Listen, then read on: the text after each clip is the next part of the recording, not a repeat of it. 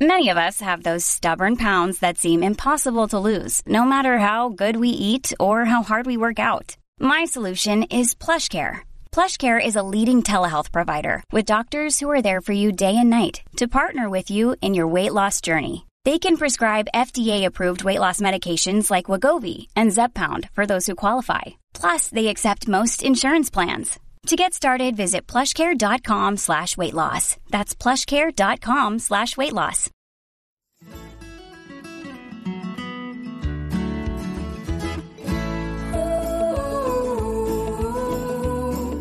Please do me you.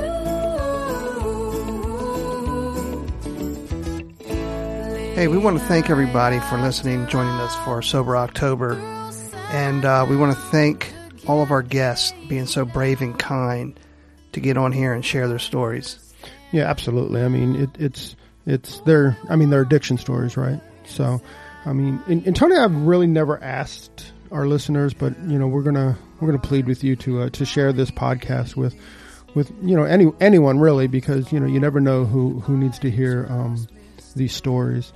We've also left a couple web links in our podcast descriptions. It's just a couple organizations that can help with addictions. Please do me you. Hey, welcome to your day off. My name is Corey, and of course I'm sitting with my bud, Tone. What's up, Tony? What's up, buddy? Hey, man, I am so excited to have one of our industry's greatest entrepreneurs, or what I mean, people, someone who just business leaders, right? Yeah, business leader, and to be transparent, because we are in Sober October, and he said he's never publicly gave his story the way he's about to give it to us, and I am really grateful and excited for those who get a chance to listen to this, and and hopefully. Even if it touches one person in a way that his the way he's going to give it, it's well worth the whole month of October. No doubt. Do you want to tell everyone his name? Mr. Michael Cole. Mr. Michael Cole. who? Yeah. Well, there you go. And for those that who don't know Michael Cole, the man.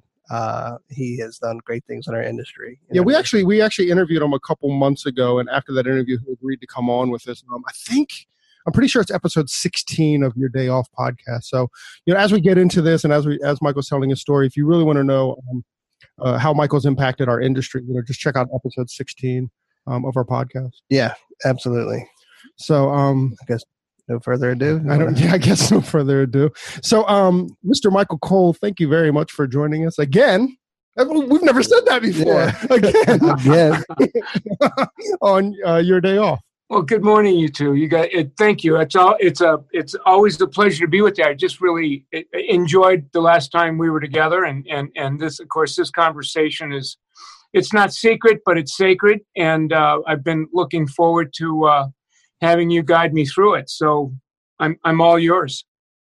Awesome. Michael, I mean, let's just start off for those people that haven't listened to episode 16, what, just kind of give us, a quick run through. Yeah. Quick run through of who you are in the industry. In a nutshell, first and foremost, I always start with, I'm a hairdresser, graduated cosmetology school in 73. I'll let your listeners do the math. Got off to a rough start as a hairdresser, had the technical thing down, but not really the relationship business thing down. Met my first coach 5 years in. I woke up. My wife also went to school with me, so she's a hairdresser. We've been together forever. Began entering in the business side of the art of hairdressing forever ago in the front end of the 80s. And it's been a glorious ride. Been sponsored by L'Oreal for, I think, 24 years. I'm about to do, I think it's the 13th symposium. So I'm 64, and in this interview, soon to be 65. I've got a few more years of shelf life in me. Social digital continues to young me down, having a lot of fun. And here I am with you guys this morning having a very different conversation. Well, Michael, again, we just really appreciate you being here and just being vulnerable and being open, right? Yeah, just truly grateful. So, we all know that we're here for Sober October. Michael, just kind of, go back and tell us where that part of your life starts. First of all, I've been in recovery for 20 years, and, I've had, a number of opportunities to kind of, pass on my experience and strength and hope in recovery and the recovery communities that I live in. And so every time I tell the story, the story continues to evolve, because as we stay in longer and we practice principles, we wake up more and we get clearer about, how it was and what happened and what it's like now. So, today what that looks like to me, in retrospect, I was kind of born into the ecosystem. If, and you hear it all the time in the rooms, if you shake my family tree real hard, you're going to find Elkies and neurotics falling out all over the place, or, climb up my family tree and they're swinging from the limbs. So some of this, shit rolls downhill. And right. So I learned very early about how alcohol and drugs is the ultimate coping mechanism. And so, when I look back, my first experience with using was glorious. It was magical. Up until then, I thought I missed a meeting. Everyone looked like they had it together except me. And Right. just, you hear it all the time, people that struggle, are recovering with addiction. We see ourselves as terminally unique. I certainly did. Something must be wrong with me. I can't talk. I'm shy and this and that. And, my first experience with alcohol and drugs, all of a sudden somebody leveled the playing field. Like in a nanosecond, I not only could keep up with the best of them, but it looked like I was holding court. I could hold a room. And of course that experience was, it was magical. I remember, you look back and I've got, mothers and fathers and aunts and uncles and grandmas and grandpas that literally died of it. And I remember, I can bring it back with recall. How can something this glorious be this bad for you? And that, that's usually the first sign that I'm having an abnormal reaction to the agent. And, once I have one, I want 2, 3, 4, 5 of whatever. And, my wife doesn't have it and she has one, she feels nice. And halfway through the second, she says, I don't want any more. And it's not because of the taste. She just doesn't like the experience. And as you know, Michael, so how old were you when you first, when you first jumped on board? I think I was around 10 or 11. We were, somewhere, and all my buddies were a little bit older, 13, 14. We found kind of a bootlegger in the inner city, went and bought us. I remember buying a half a pint of something. I think it was whiskey. And we were in a garage and everybody had one and I finished mine and the rest is history. Wow. Oh my goodness. And then you get sick, you throw up, they bring you home, you go, I'm not going to do it again. And, I think, that same day, it's like, whoa, this is cool. I found a new toy. Right. Exactly. So did you continue to drink, regularly, even after that, even at 10 or 11? I mean, how do you even get alcohol at 10 or 11 years old? Well, if you're not getting it from your parents' house. Yeah, right? yeah. I mean, there's parents. And then, I lived in the housing project. So there was always, back in those days, they referred to people as bums. But it was, the people that were kind of jobless. And if you gave them, $1 in addition to what it was going to cost, they'd buy you what you wanted. And, it went away for a while. And then as I got in middle school and high school, now there's you find that community. And now it's about being high or getting drunk. If you couldn't pull it off during the week because of school, you couldn't wait for, Friday and then take it all the way up to, Saturday. And then, you graduate and now it's a lifestyle and it goes on and on and on and on.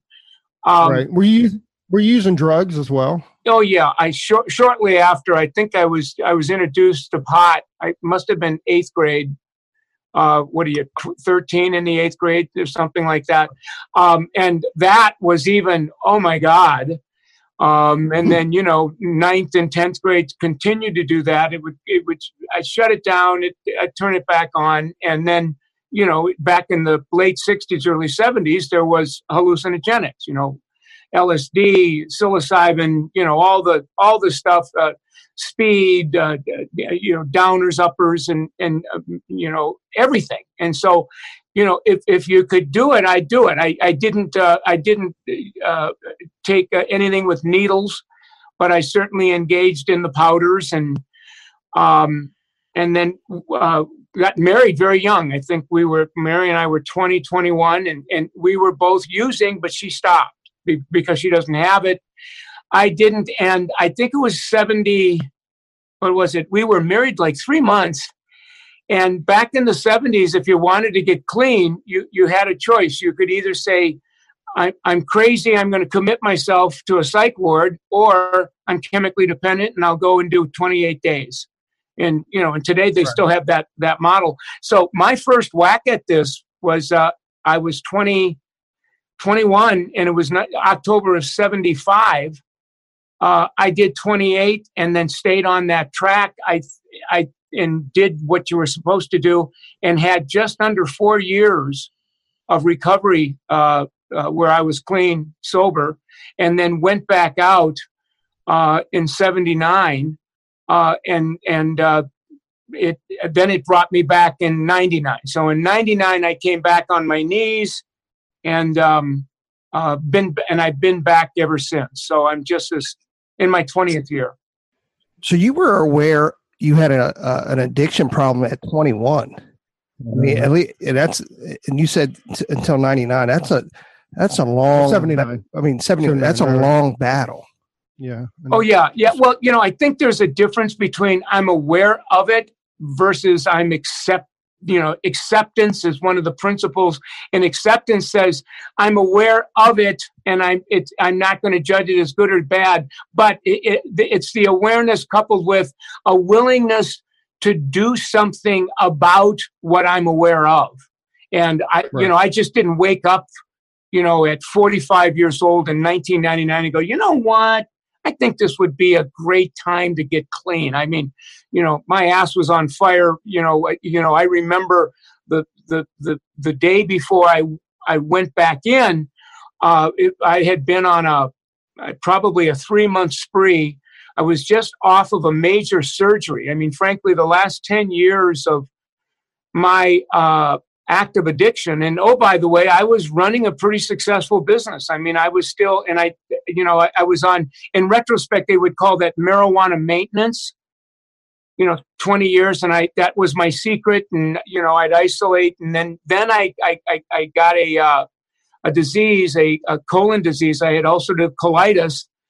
So I stopped using pot in 89, and for the next 10 years was diagnosed with this colitis, and I would get steroids, I would get tranquilizers to manage the side effects of the steroids, and then I needed surgeries from time to time. So there was pain medication, all of the opiates, and so I had kind of a get out of jail free card for 10 years. And then I had major surgery in 99 and had major abdominal. I mean, I lost my colon, I lost, everything. And I'm 3 months after, and I'm still asking for pain meds. And, my doctor is just a little bit suspicious. And that was when my wife, she got sick and tired of being sick and tired before I did. And, the night before I went in, I was very, very anesthetized, and she looked me in the eyes and she said, Michael, you need to just give me your attention just for a second, honey. I need to tell you something, and I want you to write it down so that you'll remember it tomorrow when you wake up. And I had this like, what? I can't remember what I was doing, if I was spaced out on a TV or whatever. And she said, honey, I'm leaving you. And it was like this pause. And it's like, well, where are you going? Well, I'm leaving you. When you wake up tomorrow, I won't be here. I want you to know a couple things. One, I love you. I love you a lot. Number two, I can't stand witness to what's happening to you. And number three, so I'm leaving. And if whoever's in front of me now, my husband's in there, Michael, if you're in there, please hear me. And, that was that lucid moment where you're at the holy jumping off place. And it's like, that internal sound that goes, it's like there's a major fire in the hall here. And I'm going to go one of two ways. Either I'm going to go Elvis Presley in a death spiral, or I'm going to stop, take pause. And in that, I did. I took pause. I looked at her. I started crying. And I said, please don't leave me. I want to stop. And I can't. And I've since then called that the ultimate dilemma. If I keep doing this, I'm going to die. And if I stop doing this, I'm going to die. And she, for whatever reason, said, are you serious? And I said, yes. And then we began a conversation. And the next day I started my steps in recovery. There's places you can go when you're serious about it. I went to meetings every day for, there's one of the treatments is, 90 meetings, 90 days. I went to whatever amount of meetings you go to over 18 months. You do the math, because by then I had lost everything. My career was on a death spiral. So that's how I on-ramped. In retrospect, I should have went to a what do they call it? An inpatient. Frankly, I was afraid that if I was going to go in, I'd be sequestered. And when I come out, she wouldn't be there. So in the name of controlling, I just said, look, I'll go to meetings every day. I knew what it was like to be in 28-day rehab. It's kind of like meetings every day, but you're in a hospital. And so I did that. And, you blink and it's been 20 years. So, Michael, you're saying that you went to meetings for every day for 18 months? Every day for 18 months. And it wasn't because I was a poster child for recovery. I had nothing left. So I was on what I thought was going to be a 3-month sabbatical with my surgery. Turned out to be 18 months. I was on a death spiral. So in the name of killing an hour a day, there happened to be a place across the street that was hosting meetings for people in recovery. And I went there every day. And that was my on-ramp to that. And to this day, I still am that's one of the communities that I'm very active in. I do a lot of service work. I do a lot of, sponsoring, mentoring people, etc. Yeah, the strength of love. Your wife is obviously an amazing woman. You know what I mean? A lot of times we don't realize or are willing to do anything about it until you're about to lose your everything, right? Your everything. Support system. Yeah. So kudos to your wife, and we're so excited for you to find the courage to fight this for the love. I don't know if he had. I don't know if he had options. Yeah. Mary was. Listen, Michael. Yeah. Get your shit together, right? Yeah. Definitely. Yeah. Crisis makes it easy. It's like Right. I should say crisis makes it simple. It's never easy. But the decision was simple. Taking the actions was not easy because, of course, they trigger fear. When you go from using every day to I'm not going to use, I'm going to put plugs in jugs and caps on bottles and throw away the bags, all of a sudden it's like taking a sewer cap off of a sewer. And you have all of this gas that's just welling up, and that gas is terror. It's fear. And I remember in the early days saying, being around people in recovery and saying, you people are scaring me. You're freaking me out. And they went, no, the fear's been there. You just had a cap on it. And I go, well, what do you do? And they said, one day at a time. And if you have to, it's an hour at a time. And if you have to, it's a breath at a time. And, keep doing the deal. And sooner or later it gets better, and later comes sooner than you think. And, so there's the language, there's the consciousness. And this time I stayed. Hey, Mike, I'm going to bring you back to like 1979. And I'm just kind of curious as to what the conversation was in your head, right? So you've been clean for 4 years. do you remember, or do you have any idea what the conversation was? Yes. When your mind Yes. saying, Yes. when your mind is saying, use, Yes. and for 4 years you're Yes. saying, I can't. And then what happened? Well, anyone that's been in recovery and really does the deal will tell you that over time, our lives get exponentially better. We not only get back the great life we had before addiction took it away from us, but we get the gift with purchase. We get a life that's exponentially better than however good our life was. And that happened to me in that 4 years. And that's what I started, you know me from my professional life. I started to get famous. And all of a sudden, all of the juice that comes with fame, I had less time to go to my meetings. I had less time to hang out in the community, and I couldn't see that what I was enjoying was the fruits of recovery. I got so busy enjoying the fruits, I had no time to go back to the soil from which the fruits came. And over time, the fruits started drying up. I couldn't see the connection. And so I just, I didn't go to the meetings, and the pull of the world, I got amnesia, or told myself a story. Gee, I'm only, 25, 26. And I think I've been clean this long. I don't know that I have this. I think I'm better. I'm going to go back and use, but I'm going to use really, really, responsibly. And then and if you talk to people that came in and go back out, but get back in, they go, oh yeah, man, that happened to me. So even today, my life continues to get better, but I never get so busy enjoying recovery, taking advantage of the fruits of recovery, to not go back to my homies, my community.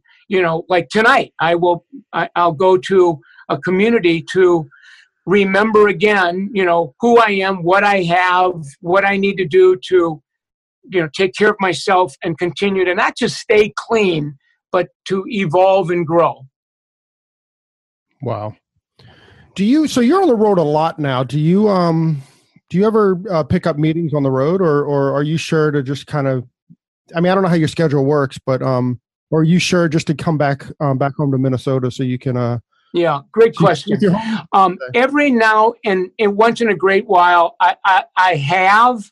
I just came back from the road this weekend, and I was in Dallas, and somebody knows that I'm in recovery, and they invited me to go to a meeting with them that evening. And I said we were going out as a group, and if it didn't get too late, I had to work the next day. And by the time we were done, it was like 10 o'clock, and it didn't make sense. So more times than not, that's my reality when I'm in the world. However, I stay in touch with my recovery community via secret groups on Facebook, texting. I'm in a texting group with, I think it's probably 13, 14 people. So there's ways of, having meetings without going to virtual meetings. And that's become, frankly, my resource, whether I'm on the road or not, in between, eyeball to eyeball meetings. Wow. So it sounds like you have a lot of support, and it sounds like when you're in recovery, you need that kind of support, not only with your family, but obviously outside with other people who are going through the same thing. Is that Oh yeah. In recovery, one of the, there's a language, and there's many terms, and one is, to go to, to be with two or more people, myself, somebody else, and others. Sometimes it is one-on-one. Sometimes I'm in a group. Sometimes I'm on the receiving end of my teacher. It could be a therapist, a mentor, a sponsor. Sometimes I'm in a group. Sometimes I'm with peers. But always, always, always in those moments, I take advantage of opportunities to, quote, check in.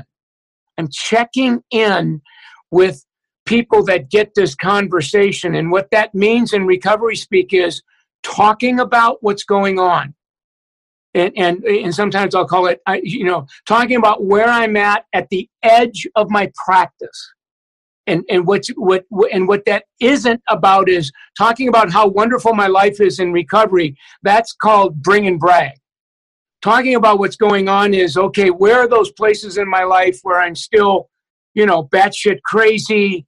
I got to watch it because it's a blip on my radar. I'm holding a grudge on someone, or my thinking is toxic, or, whatever the conversation is, I'm talking about what's going on. And to the degree I do that, the spell gets broken, and I'm not at the mercy of any of that. In recovery, we call it ISM, the ISM, the I'm still messed up part of me. And to the degree, and if you talk to people that are in trouble in recovery, it's because they're not talking about what's going on, or they're not talking about everything that's going on. They're telling their sponsor, their teacher, their therapist, like 70%.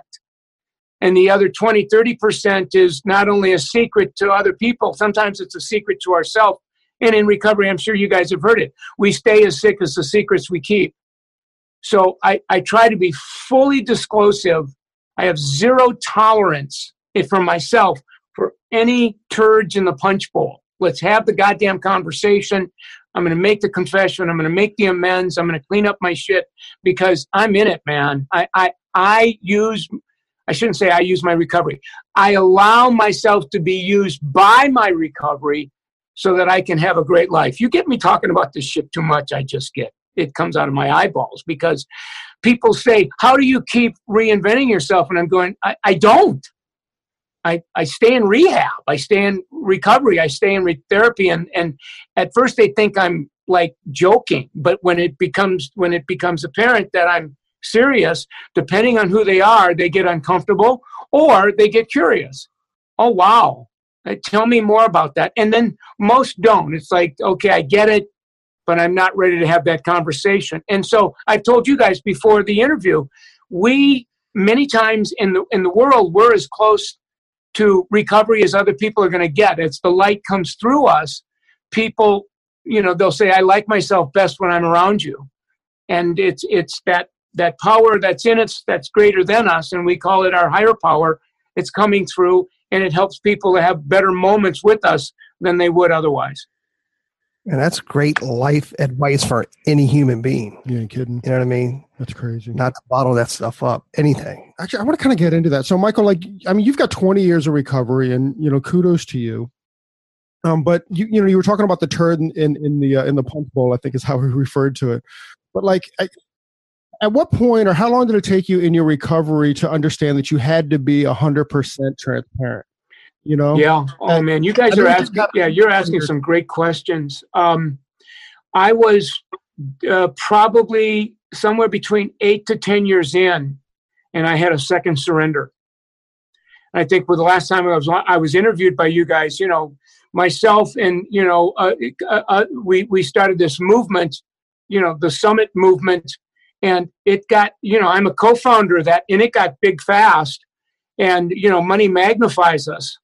So, those character defects that I brought into my recovery with me, that they weren't toxic enough to cause me to relapse in drug and alcohol. But I'll tell you what, you start getting a lot of money, and those defects of character get magnified, like, pride, ego, greed, anger, all the human stuff. And, in essence, in retrospect, I don't know that the company was taken from me as much as I lost the reins of that company, because by then there were a lot of business people that saw the sacredness of Summit and said, look, Michael, we love you, and they would call it entrepreneur, and it's time to strategically leverage this and get a management team. And that was the truth. But the whole truth was I was batshit crazy. I mean, I wasn't using, but I was, I had the ism and the iction without the alcohol and the drug. And so I, for the second time in my life, was brought to my knees. And that once I kind of understood that, it was like, okay, I got to take my recovery to a whole different level. I now, if I'm really going to stay clean one day at a time for the rest of my life, how in the game am I ready to be? And it was that surrender that got me in the game. And by the way, all the players that were in my life in that first 10 years, I used my recovery to clean up my act with them. And to some degree it is, but I don't want to talk about that as if it's past tense. I mean, I did some damages to myself and people around me in my first 10 years that we're still in the process of healing. And God knows if that's going to ever get handled. But I would be the first to tell you, just because you're in recovery, it's not kumbaya, let's be happy, go lucky for the rest of our life. You know, this shit comes back. So basically, I think Michael say that he assholed himself out of, Summit, or, I mean, he's still part of it, but, right? Where people had to come in, and I assume that's what you're saying. You're just kind of being an asshole to everybody, right? Yeah. Like if you look at my partners, and I love them all, and there's nothing I wouldn't say to you guys in this interview that we haven't said to them. Because I'm very disclosive. I've got a stake in the equity. I'm still a very big part of it. I'm a rainmaker. I'm an ambassador. I'm a teacher, a Jedi, a guru, whatever you want to call it, but I have no power in the company. Like if you looked at all my partners, they got titles. They got president, chief executive officer, senior director, VP, director, and, Michael Coley's a board member shareholder, but we can't give that some bitch power. Because if all that happened is he'd blow himself up, that'd be great, but he blows us up. So the only powers I have are powers of recovery, spiritual, love, and I think that's my higher power's way of saying, we got to keep a harness on you, cowboy, because you got to learn how to. What do they say? Power corrupts, and absolute power corrupts absolutely. And I'd be the first to say, guilty as charged, Your Honor. Can't get more transparent than that. No, you can't. I mean, it's just, I'm trying to Michael said he's on his knees, so I'm kind of like putting myself in my knees. And what's that conversation with? I mean, listen, the only way through any kind of recovery, whether it's emotional, whether it's alcohol, whether it's whatever, is self-awareness. So what's that conversation as Michael's sitting on his knees? What's that conversation with himself? Because at that point on his knees, the only person that he can talk to is God and himself. And both of them know what he's up to. Right. So let me add something to that, Corey. My higher power is in me and comes through me. Having said that, my higher power works for me by coming through other people. And frankly, half the time my higher power is coming through me. I'm hallucinating.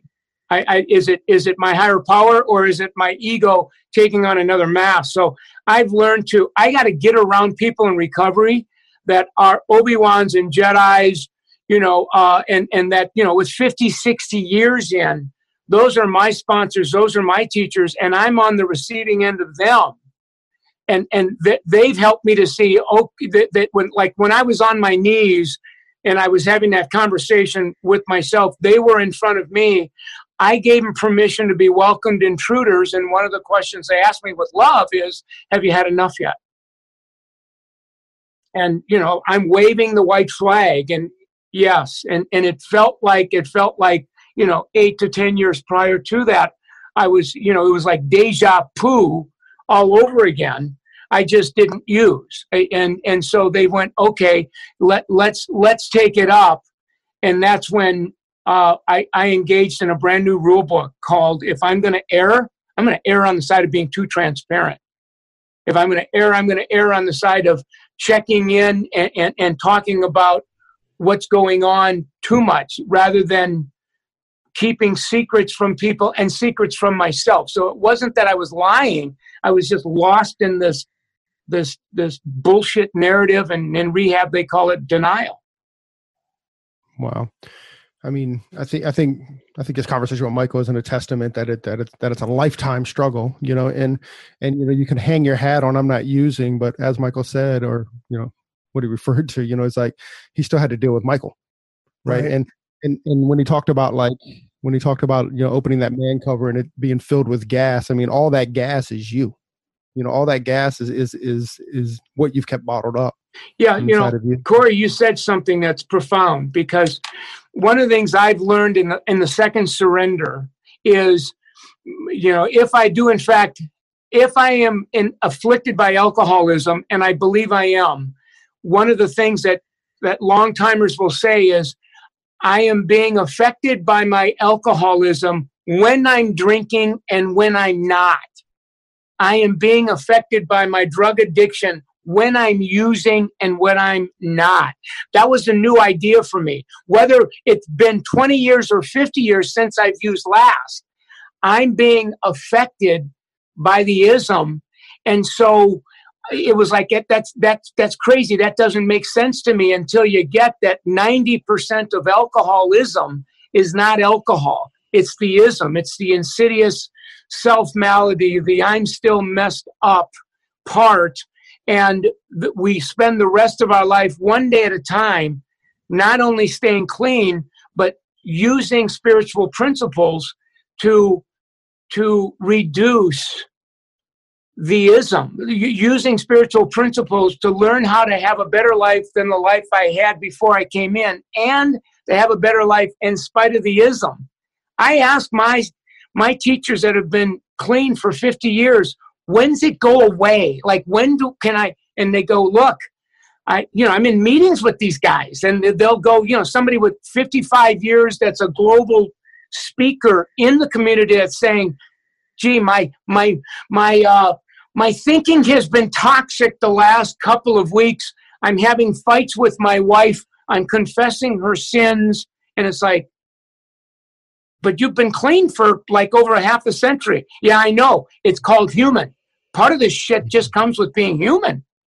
Right. Except we're awake and we have zero tolerance for it. It's like we can't let that part of our life stay unchecked. That's right. I mean, wow, Michael. So I mean, we've talked a lot about your recovery, Michael, but tell us, or at least tell our listeners, what's I don't know how to word it, but what's the greatest take after recovery? Right. I mean, he's given us all that, but where has clarity left you, or what have you found with your found clarity? Oh my God. Somebody asked me a question. I think it was either yesterday or the day before. It was a guy that's been coming to my classes for over 30 years, and he's a big shot. And he hangs around with very successful people in the business. He says, I've been watching you. You're unlike a lot of people that have been doing it as long as you keep evolving. You keep. And, we have the conversation about, it's because I'm on this track. And he goes, so what's next for you? Like, where do you go? And it's like, well, it's pretty simple. I'm going to continue to practice these principles with the hope that I continue to wake up. So it's not a goal. Awakening is not a past tense. It's present tense, and we continue to wake up. Well, why would I want to do that? Because our life gets exponentially better as we do. So we waking up youngs us down. Waking up, it's empowering, it's inspiring, it's exhilarating. It shows up in every aspect of our life: relationships, the people, places, and things, the money, everything just gets better. And it's like, is that why you stay on it? Yeah, I'm part of this is enlightened self-interest. I love the fruits of recovery, but to have them, I know I got to work my ass off. Right.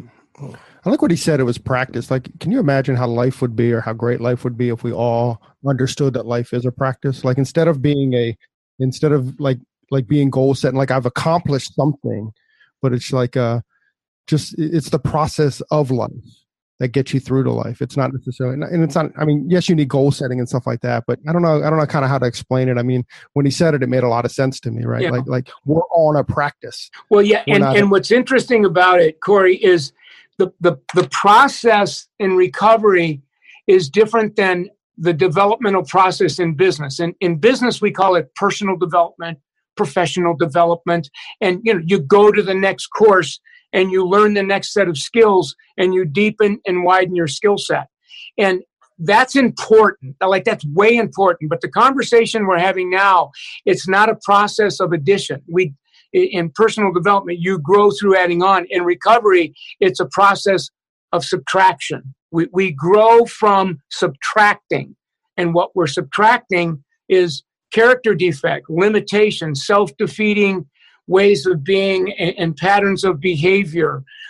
We call it surrender, letting go, giving up. And it's not easy. I said to a group yesterday, all of the shit that I let go of still have my claw marks on it, which implies, listen, man, the things that you said you're letting go of, they were taken from you a year ago. You're just letting go of the idea of needing to have them back. And it's that. And once we do that, it's almost like there's an opening in us for something new to come through. And that newness is transformation, or whatever you want to call it. And we can't think our way to it. We practice the principles, and as we do that, all this extraordinary stuff reveals and expresses and comes forth. What makes me think about, like in the beginning of our conversation, you said that you're a product of a long line of family tree history of this abuse, and by becoming aware and accepting and being transparent, you can really help break that generational curse. You know what I mean? So you can help your children, and and they can see. Frankly, I think that's the question, right? Yeah. Like Michael, you broke the chain. Like, how's it paid forward in your life and your? Well, yes, but here's the whole truth. My wife is in a community of people that are members of, that are like her, that have loved ones that are afflicted by. So she, in essence, is in recovery. She goes to therapy with me. I have adult children. They're not afflicted with what I'm afflicted with, but they're in their own communities. So yes, it was stopped, but make no mistake about it. It's a family dilemma. And my adult children are in their own forms. They both have people that they see to help them. They're both part of communities. So it's everyone's treated. I didn't push them into that. They I think as they woke up, and they're in it. They're now on the back end of their 30s. They've been in it for about 10 years. My son is married to someone that's in the community that I'm in. So, shit rolls downhill, but also so too does light. So, God love us all. Exactly. I kind of think, I don't want to put certainly words in Michael's mouth, and I say that a lot, but we'll call it the asshole years, when Michael wasn't being such a nice guy.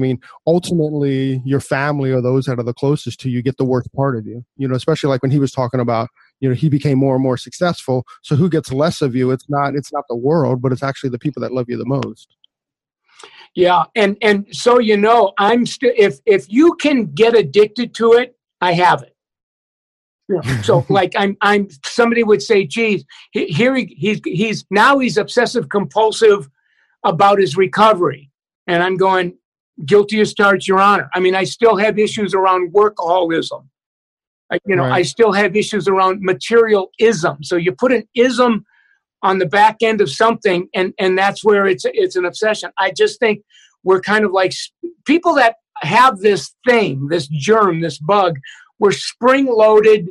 We tend to have a propensity to be, compulsive, obsessive about life. And, so I'll probably go to my grave with that. But you know what? You just wake up, you suit up, you show up, you step up, you do the best you can. And I'm grateful that I don't have the issues with addiction that I used to, because those issues were very, very, very deadly. Now my wife yells at me about, Michael, put down your goddamn mobile. Let's have dinner. Get off Facebook. Stay.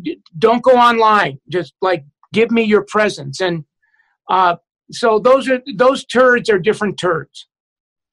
Right. But I mean, at least they're healthier, right? I mean, a lot of people that we know that are in recovery, a lot of them like switch obsessions, right? So it's just whether you choose, like, is it going to be a healthy obsession or is it going to be, an unhealthy obsession? Yeah. And I mean, I still have to watch the money thing. I want to use money to fix problems that you can't fix money problems. You can't fix relationship problems with money. It's like putting a Band-Aid on a brain tumor. I mean, you can. I said this yesterday. I said, money doesn't buy you happiness, but it keeps the kids close. Right. And so, all of a sudden I'm using money to fix my relationship with my adult children. Don't look now, but you got codependency, Awesome. If you could give one piece of advice to someone who is going through similar struggles or through the isms, what would it be? Oh, yeah. Wow. Your questions are so profound. One that just comes to mind is, find people in your community, one or more people that have not only more time than you, but it's apparent that they're in the game, and give them permission to come into your no-fly zone. Give them permission to check in with you when it looks like to them that you might be off the beam or out of sorts. And there are people that I give permission to, and they take that right. I not only give them permission, I ask them, please do, because sometimes somebody checking in with me breaks the spell.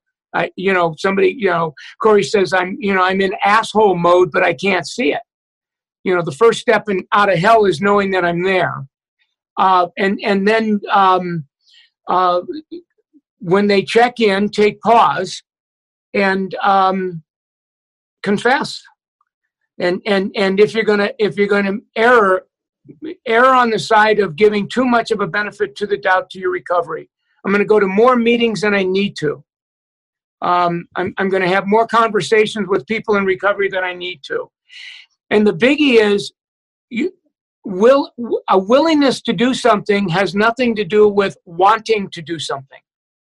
There's too many times I'm taking action out of willingness, but the very actions I'm taking, I don't necessarily want to take them. I used to think willingness and wanting to were two different words of saying the same thing.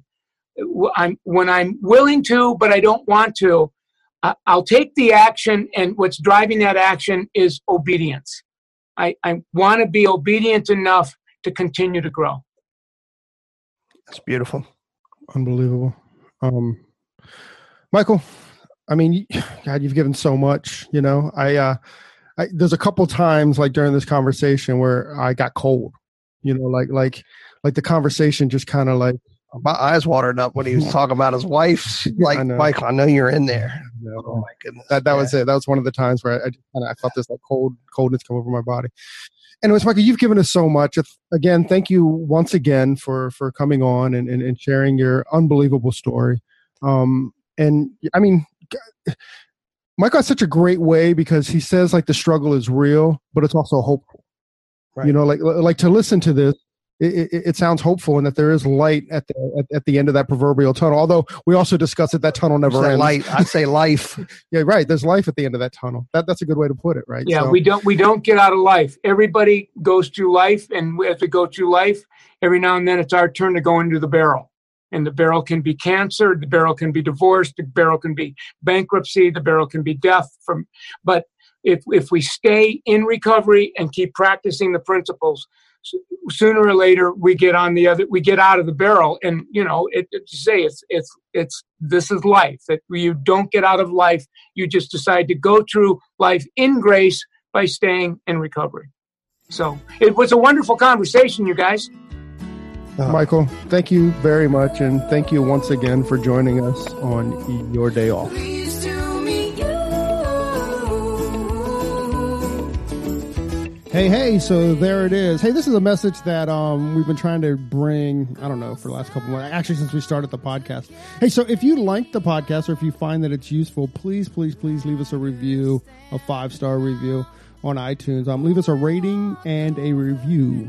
But if you don't like it, forget about it. Yeah, totally forget about this message.